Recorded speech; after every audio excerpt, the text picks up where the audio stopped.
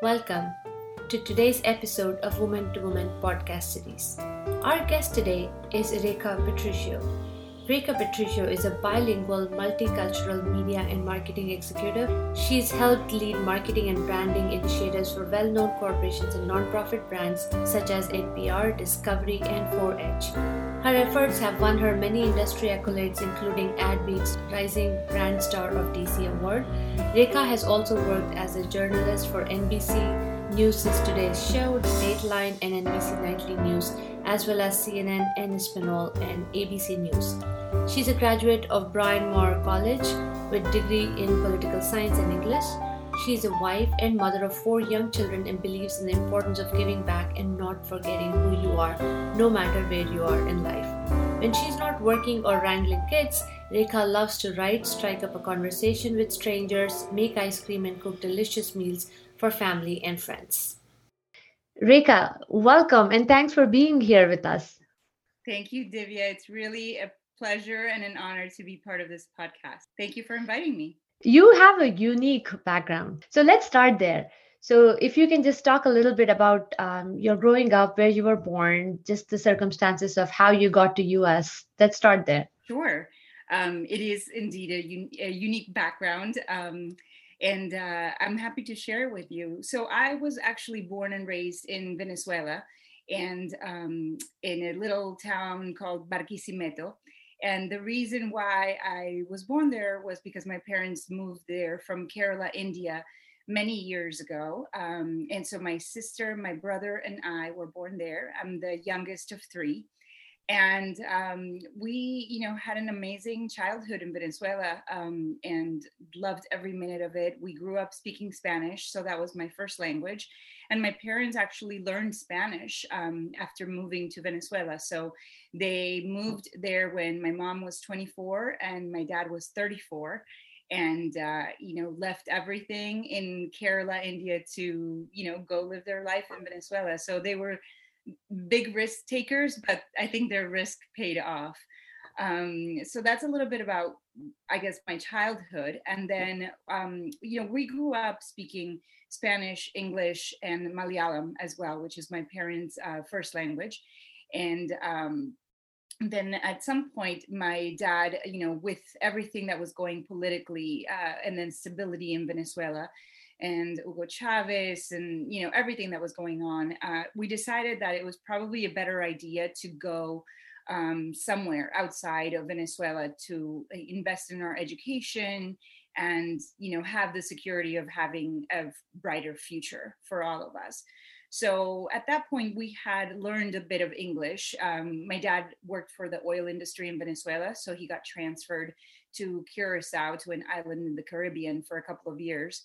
And that was in 6th and 7th grade for me. And that's when I took ESL classes and was part of the International School of Curacao and really learned English there. And then we moved back to Venezuela for a couple of years. I was living in the border of Colombia and Venezuela for a little while, studying in a missionary school there. And then we decided to make the move to the United States. And I lived in New Jersey, of all places. I moved here with my brother, my sister, myself, and my parents actually stayed in Venezuela. And so my brother and sister were going to Rutgers University, and I was going to East Brunswick High School. And I did 2 years of high school here and graduated from East Brunswick. Proud EBHS grad. That's amazing though. So you come here in high school. You've had some English, not a lot. And then you also spoke a little bit about, identity crisis and also self-discovery at that point. How was that like? Yeah, so, and you had interviewed Malakshi previously on the podcast, Malakshi Roy Chowdhury, who is one of my awesome best friends. And Malakshi was actually one of the people that I met in high school when I moved to East Brunswick. And it was a, complete culture shock for me coming here. I think I had mentioned when we talked earlier that my idea of US high schools was Saved by the Bell. So I thought that everything was going to be colorful and beautiful. And, I got to the high school. I'm like, what is this? This doesn't look like Saved by the Bell. And yeah, it was hard. We were living here by ourselves, like I said, and So our parents weren't around, and it was, I was 16, my brother was 18, my sister was 20. And we, divided up the chores. I was the one that cooked. My brother did the laundry, and my sister did the finances. And we had some amazing neighbors that became like family to us. And that's how we kind of survived and thrived in our teens, in our late teens here. But it definitely was a culture shock to come to the United States, I think, from an identity perspective as well, because as you can tell, I look Indian, but I felt, especially at that time, very much Venezuelan. And I spoke Spanish. And so when I came here to the US, all the Indian kids were like, oh, Rekha, there's a new Indian girl. And I didn't feel like the new Indian girl. I felt like, a Venezuelan that was coming into the high school. And so that was my first experience meeting other Indians of my age, and really becoming friends with them. But it was also a good time for self-discovery and learning about this other culture that I had learned a bit about from my travels to India and meeting my family, and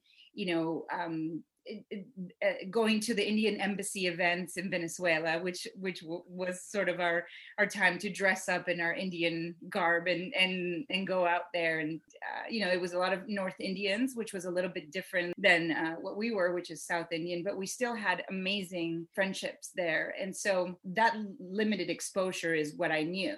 And then when I came to New Jersey, I was just hyper exposed to Indian culture, and it was beautiful. It was fun. It was confusing. I was also meeting a lot of Latinos here in the US, and that's another sort of culture that's a bit more complicated, because there's not a one size fit all Hispanic person here in the United States. So coming from Venezuela, I thought, if I see another Velázquez or Vasquez or, Rodriguez, I can just talk to them in Spanish and they'll answer me in Spanish and they'll be so happy. And, Latino doesn't mean you speak Spanish necessarily. And that's okay. And so I needed to learn those things coming here, and how diverse and multicultural the United States really was, and how limited my experience of it was. So high school was a good time for learning that, but I had amazing friends, like I said, who really taught me the ropes. They accepted me for who I was. And I never experienced any of the sort of bullying or, any of those things that a lot of kids do experience. I was fortunate enough to be placed in a school, in an environment that was just very positive. So I'm grateful for that. But yeah, that was my experience coming into the United States for the first time. And actually, one funny story that I'll say is my first day of school, I was actually given the wrong bus pass. So I was told to wait in the corner where the middle school was waiting. And then the high schoolers were waiting in a different corner. So the bus actually came and picked up the high schoolers and left. And I thought that was the middle school bus. And then I waited, and then the middle school bus came. And I'm like, okay, I think this is the wrong bus. So I ended up walking on my first day of school ever in the United States for I think it was 4 or 5 miles to my school. So that I could actually go to class. And I was sweaty, and it was an August day, and it was not what you would want for your first day of school in a new country. But that was my experience. Yeah, I wasn't loving the United States that first day, but then everything got better after that. So you started college as a pre-med candidate, and then you are a journalist by training. So how did that transition happen? Clearly, that wasn't in the plan. Something changed along the way. Yeah, so I'm actually I'm a journalist, and I'm a marketer as well. I do. I started out my career in journalism, and then I pivoted into marketing. But you're right. I started my first interest was medicine, and I think partly is being an Indian kid, and that's always something that whether your parents are intending it or not, they put that little seed in your brain, and they're like, hey, what about a doctor? So I did think about that. I'm good with other people, And I thought that I would enjoy medicine, and I was obviously getting some good grades. And so there wasn't a lot of thought that went into that. I was just like, I'm just going to do pre-med. I think I'm just going to do medicine, and that's it. And so then when I went to Bryn Mawr, which is an all-women's college in Pennsylvania, and it's a liberal arts school, and I started taking some pre-med courses, I quickly realized that this just wasn't for me. I didn't want to be in the lab. I didn't want to do all the chemistry and physics and all those science courses were just not for me. And what I was drawn to was my English courses, my writing, my political science courses, all those sort of things. So I decided to switch my majors from pre-med after my first year to political science, and then English minor. And I took a lot of journalism courses as well when I was there. I was, when you're at Bryn Mawr, you have the fortune of being around other schools. So you're able to take courses at Haverford, Swarthmore, and then also UPenn. So I took a couple of journalism courses, and I actually took a Malayalam course as well in UPenn when I was there. And I learned to read and write in Malayalam, which not a lot of people know about me, but I did at some point know how to do that. I'm out of practice, but it shocked my parents when I told them that I was doing that. I'm sure they were very happy though. Every parent wants the kid to learn their, native language, be able to speak. So I'm sure they would have been happy. Yes, no, I mean, that was definitely one of those things where I went into that course thinking that I was just going to learn to polish up my conversational Malayalam. And then, I walked into the course, and Dr. Kurichi was his name. He was like, okay, we're going to learn to read and write. And I'm like, I don't think so. And I was about to walk out of the class, and he pulled me back in. And sure enough, I mean, I look back on what I wrote, and I can't believe that I was writing things in Malayalam. I mean, it was definitely one of those things that you don't think that you'll be able to do at all, and then someone pushes you in that direction, and and it's awesome. It's awesome when you're able to see something that you didn't think that you could do at all. So in an earlier conversation, you'd also mentioned that you grew up watching CNN, like news was always playing in the background. And, so you were very involved with what was going on in current affairs, what was happening around you. Did you think that had anything to do with how you got interested into certain professions? Yeah, absolutely. I think, growing up and moving around so much, some things were constant, right? I was always fortunate enough to be with my family, with my mom and dad and my brother and sister. And then my dad was a huge CNN fan. So he would have CNN, like a lot of Indian parents, would have a lot of CNN on in the background in the evenings. He watched a lot of Larry King. And that was one of the shows that I ended up watching quite a bit with my dad. And Barbara Walters too. I mean, a lot of interview shows. And I think those, what I tended to gravitate more towards was the journalists, the people that were asking the questions, how they were asking the questions, how they were talking to people. And so I think all of that sort of seeped into my brain, into my subconscious. And once it became time to decide, like, what do you really want to do? I had that in the back of my mind, like journalism is something that could be good for me, that I could be good at. And so that's sort of where I decided to pivot once I was in college and started, taking the journalism courses and realizing that I actually really like writing.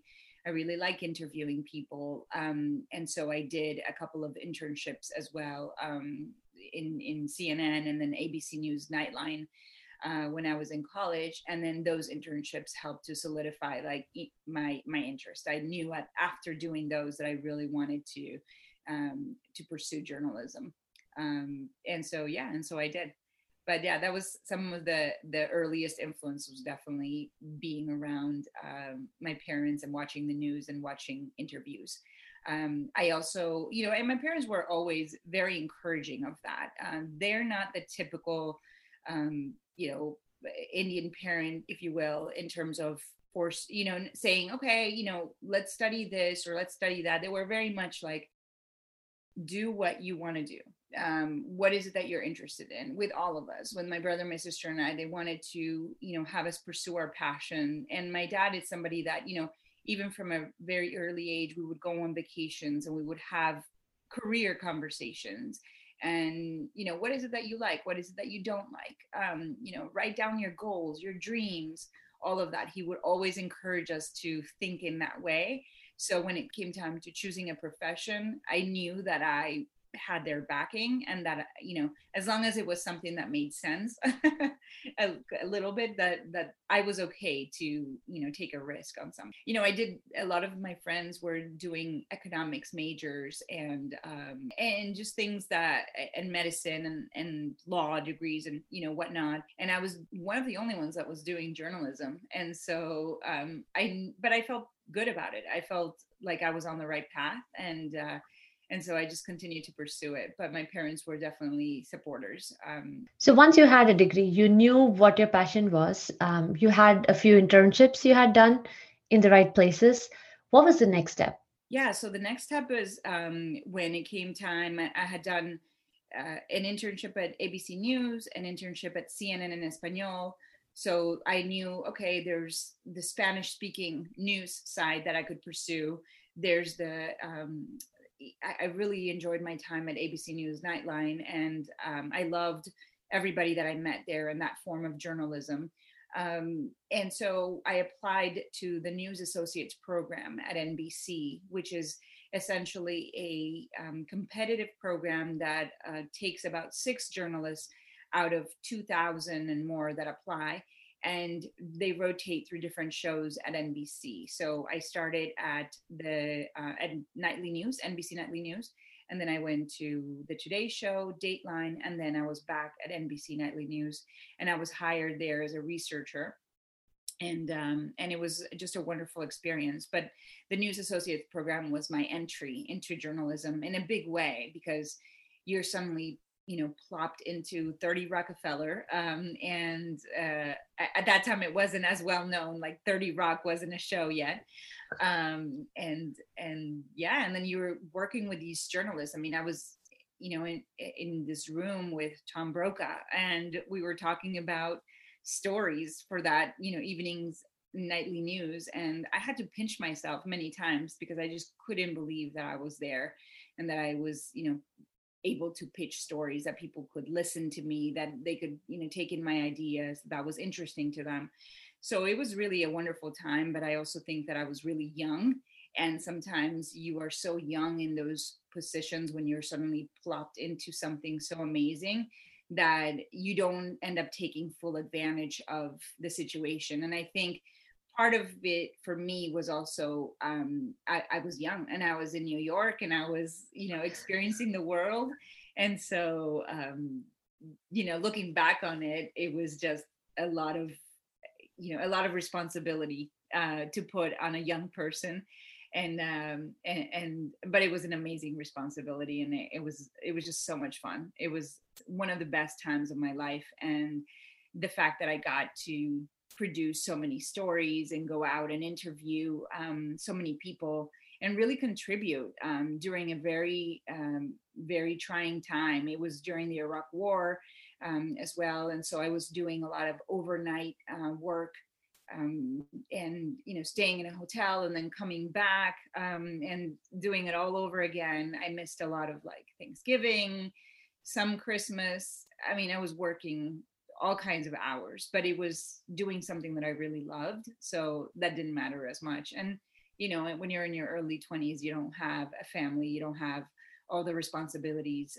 So it's okay to give it all at that time. Clearly, you didn't stay that path. You at some point decided you wanted to change, and you also got into marketing. So how was that transition? And what do you think really helped you from what you were doing at that point at NBC to moving into something that was a little bit different? Yeah, so that's actually a good question. I didn't necessarily make that choice myself. I was in the US. I started off on an F1 visa, and then I went, when I was at NBC, I switched to an H-1B. And a lot of people that sort of immigrate to this country will be familiar with those terms, but essentially it's a student visa and then it's a work visa. And for the work visa, they had to sponsor me. So NBC had to essentially say, we want to sponsor this person. And I worked on an H-1B for a while. And then they were also doing my green card. But at some point,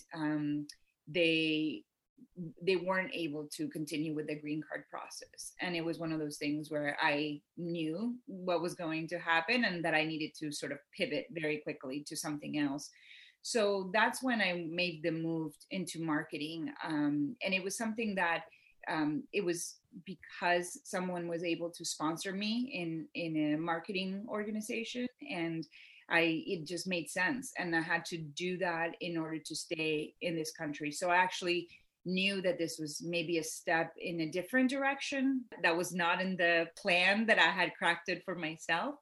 But I also trusted that I would be put back on course at some point, and that the important thing at that time was for me to be able to stay in this country. And particularly because there were so many, there was so much political instability that was happening in Venezuela at the time. It was also a time when my parents were moving from Venezuela to India. And so we stopped having family in Venezuela that I could, go back to if I ever had to go back. So that was scary if I ever had to leave here and then go back to Venezuela to nobody there. I didn't know if I would actually figure out what to do there. And so I worked really hard to try to stay in this country. And I was fortunate enough that someone was able to sponsor me in marketing. And then I realized that I really enjoyed it. And so I continued in that path. So yeah, I started my career in marketing, like I said, in a small agency. And then I moved to Discovery Communications and worked for their in-house advertising agency. And then from there, I had the opportunity to become the director of marketing for NPR. And that was an amazing opportunity. I was able to work alongside, it was a small team of creatives and marketing strategists, a VP and our CMO, and really look at what are the various opportunities to promote the NPR brand, whether it is through podcasts, through promoting the shows itself, Morning Edition or All Things Considered, and then being able to also look into the diversity angle of NPR. And I was put into a task force that was looking for ways of diversifying NPR audiences. And that was a really fun experience. My favorite part about working for NPR was working for the podcast. So one of the things that I enjoyed the most was just doing marketing plans for all of them because they were just so diverse. You have something like Code Switch or Alt Latino or Morning Edition or, just Invisibilia. They're all very different, and you get to meet the hosts. You get to, figure out what is the tone, what is this podcast, trying to put out in the world, what is the main message, and then work with the creative team to come up with the logo of the show and the visual identity. And then, figure out what is the copy that's going to go on Apple or Spotify, and what are people going to read about it, and I was able to help with all of that, whether it is I was writing it or I was helping others who were writing it, but being part of that creative process as you're thinking about putting out a show in the world was a really fascinating experience. The other thing that we did there was also naming the shows. So they would come to us and say, hey, we have this show and it's about this and that. And we would sit with the creative team and then just, think about random names that would work. And it's not a random process at all. It's actually a very thoughtful process, but it was just a really wonderful experience to be able to be part of all of that. One of the experiences that I had at NPR that I really enjoyed was working for a largest paid campaign that we did for NPR at the time. It was called Fully Awake, and it was a 360 campaign that was TV and digital ads as well. And it was about bringing more audiences to Morning Edition and working with 4 pilot member stations. And that was something that I helped to lead, and I was really proud of our work that we put together. And at some point during that time, I was also recognized for Rising Brand Star of DC, which was an honor that Adweek gave me, and that was really wonderful. And it was humbling, and it was a fun experience. I got to bring some friends and family to, when they were giving me the award, and it was just a really wonderful time to just be celebrated. So I enjoyed Congratulations. Yeah, it was unexpected, but at the same time, it's one of those things where sometimes these things happen, and you accept them, and just be happy for yourself, especially when you've worked really hard. So that was a really fun time. But I loved my job at NPR. It was also a tough job. It was I had 2 kids at the time, and then when I was at NPR, I had a 3rd child. So as a working mom, it can be a lot. And I was seeing that I needed to just find a little bit more work-life balance in my life. And so at some point, I decided to move on from NPR and move to 4-H, where I work now. So sometimes you have to make those pivots and get more experiences. And I think that was something that was also part of my decision when moving on. Listening to you, I'm thinking, oh my God, we should get her input on our podcast, what we are doing, what we should be doing more. So we'll definitely connect on that. Love to help. I'm not sure how much advice I can give you, but you're doing an awesome job from what I see. Hard time. I couldn't believe that when I was listening to you. So you're definitely inspiring me. You actually brought up another great point. You had a young family. You were really doing well at work, and you had a young family also to take care of. And then you kind of pivoted at that point and said, okay, what's really important? How can I balance both? There are a lot of women struggling with that. So, what were some of the things that went into your head when you made this decision, and what were you looking in terms of work-life balance? Yeah, that term gets thrown around quite a bit, and I don't think that you are really truly able to find the magical place that's going to give you all the work-life balance. I think what I've learned is that when I go into certain jobs, I put in 110%. And what I've realized for myself, most recently actually, is that what I need to do is be able to have my own creative outlet. Very much the same way that you're doing right now with your podcast, is we all need a creative outlet so that we're able to, go into a work situation and give it our all, but also come home and know that we're about other things as well, not just this job that we have. And I have to admit, I wasn't very good at that at the beginning of my career, but I'm slowly getting better and better at it. And that's part of what I'm doing in my next phase, is being able to build in that creative outlet so that in the next phase of my career, I'm able to just have a more balanced outlook. But I think all moms struggle with, and dads as well, all of us parents, it's a very hard thing to do, to balance work life. This past year has been a tremendous challenge for a lot of people. But I think one thing that has always been true for myself and my husband, who's very good at this as well, is being able to be self-aware and understand where we are in life and what's happening to us and what's happening to our mind and our bodies.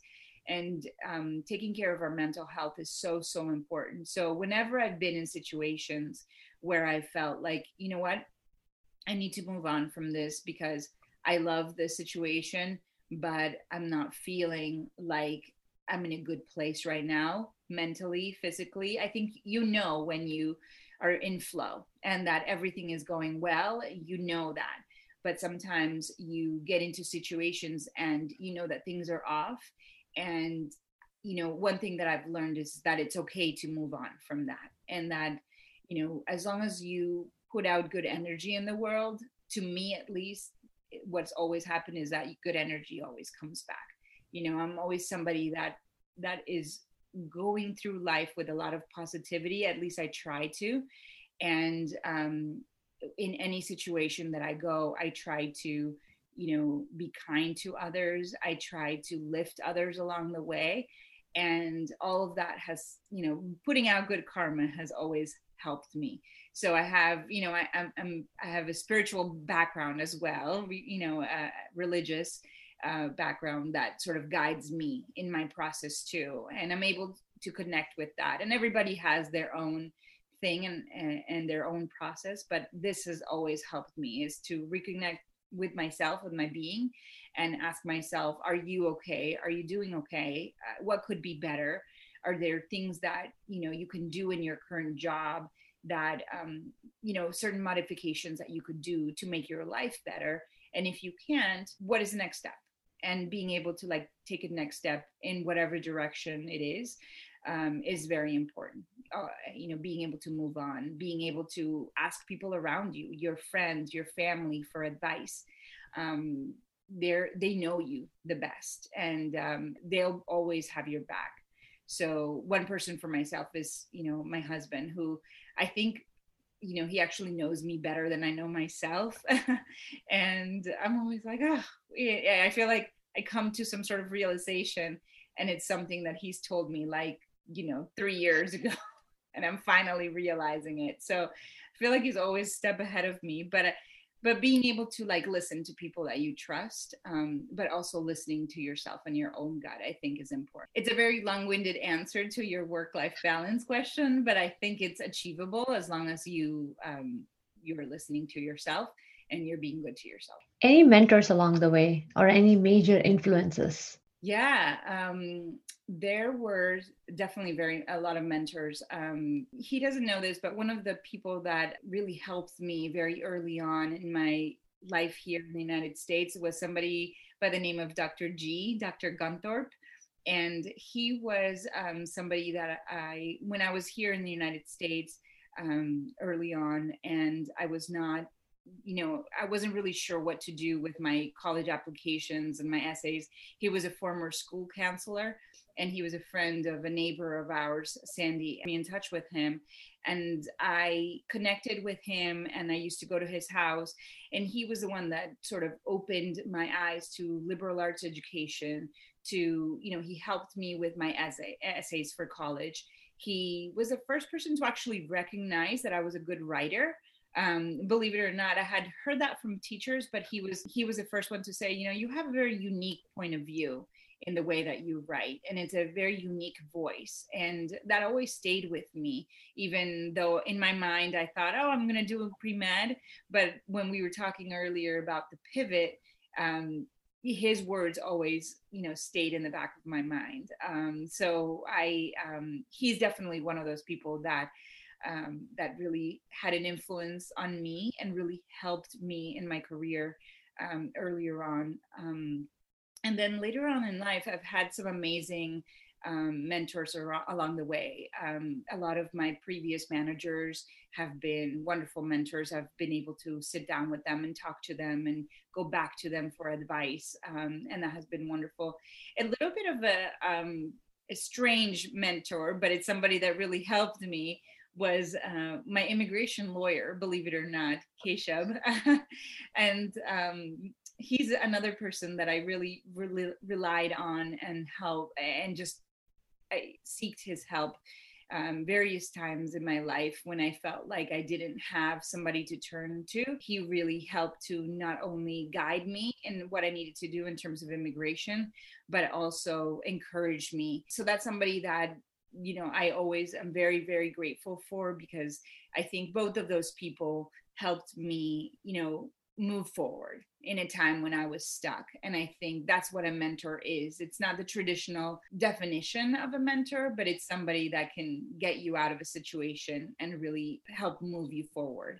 Any mistakes that you see routinely that we as women do, and any other skills that you recommend that we develop? One of the things that women don't do enough is just being able to put ourselves out there and speak up and let our voices be heard. I think one of the things that I wish I had done earlier in my career was, that energy and that ability to speak out and speak my mind when I was 16, 17, 18. I wish I had been able to bottle that and keep that going for the rest of my life. because that was a time when I was really seeing the world. I was reacting to the world. And if we can stay in that zone, sometimes I think that could be very beneficial. So being able to really be confident and speak out and be confident in your own opinion and in your own point of view. One of my cousins, Lidgie, she has done so many things and created, movies, and just has just done so many different things. And one day I asked her, what is it that inspires you to do so many things? And she said to me, I'm the only person that can put this out in the world with this voice. And that's what motivates me. And to me, that was a wonderful answer, because that shows that you have the respect. You respect yourself enough to say, I am the only person that can put this out in the world with this voice. And so it is on me to put it out in the world so that I can leave it for my children, so that others can listen to it. That has always stayed with me as a motivation.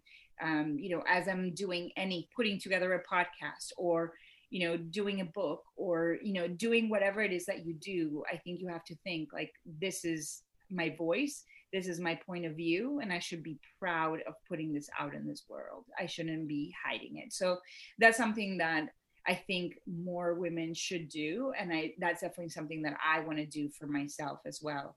And the other advice I would say is, I've encountered a lot of positivity among women, and certainly went to Bryn Mawr and have found, a group of women that really uplift me every day and inspire me every day. And I love being surrounded by other women, my friends from all walks of life. But I think one thing that we can do sometimes is we don't lift up other women as much. And that's part of why I love this podcast so much, is because it was, when you and I were talking about it, and you said that it was something that you wanted to leave your daughters. I also think the idea that you are not only the lessons that they're learning as you're talking to all these different women, but also the fact that you are lifting up other women is so important. And I think we should all be doing more of that. It is so needed. And I try to do that with everything that I do at work or in my personal life. And I want to do more of it. So I think doing those things is something that I would leave as advice to women. No, that's great. And thank you for the kind words. So any parting advice for our listeners? Yeah, I would say that one of the things that I think we all need to think about is that there can be many versions of ourselves, right? We come into this world, and I don't think we should be boxed in by the way that we are or how other people see us. And I think one piece of advice that I would give all women is to be able to explore, be in touch with your own feelings, be able to think about what else I can do to improve this world, give of myself, give of my point of view. All of that is very important, so that you are constantly surprising yourself, you're constantly improving yourself, and thereby also improving the world around. But this was so great, Rekha. Thank you for your time, and we really appreciate all the great advice. So thank you for your time, and thanks for being here on this podcast today with us. Absolutely, Divya. It was such an honor to be here, and happy to be part of this conversation and contribute to it. So, and thank you for creating this platform for more women to speak out. I really appreciate the time.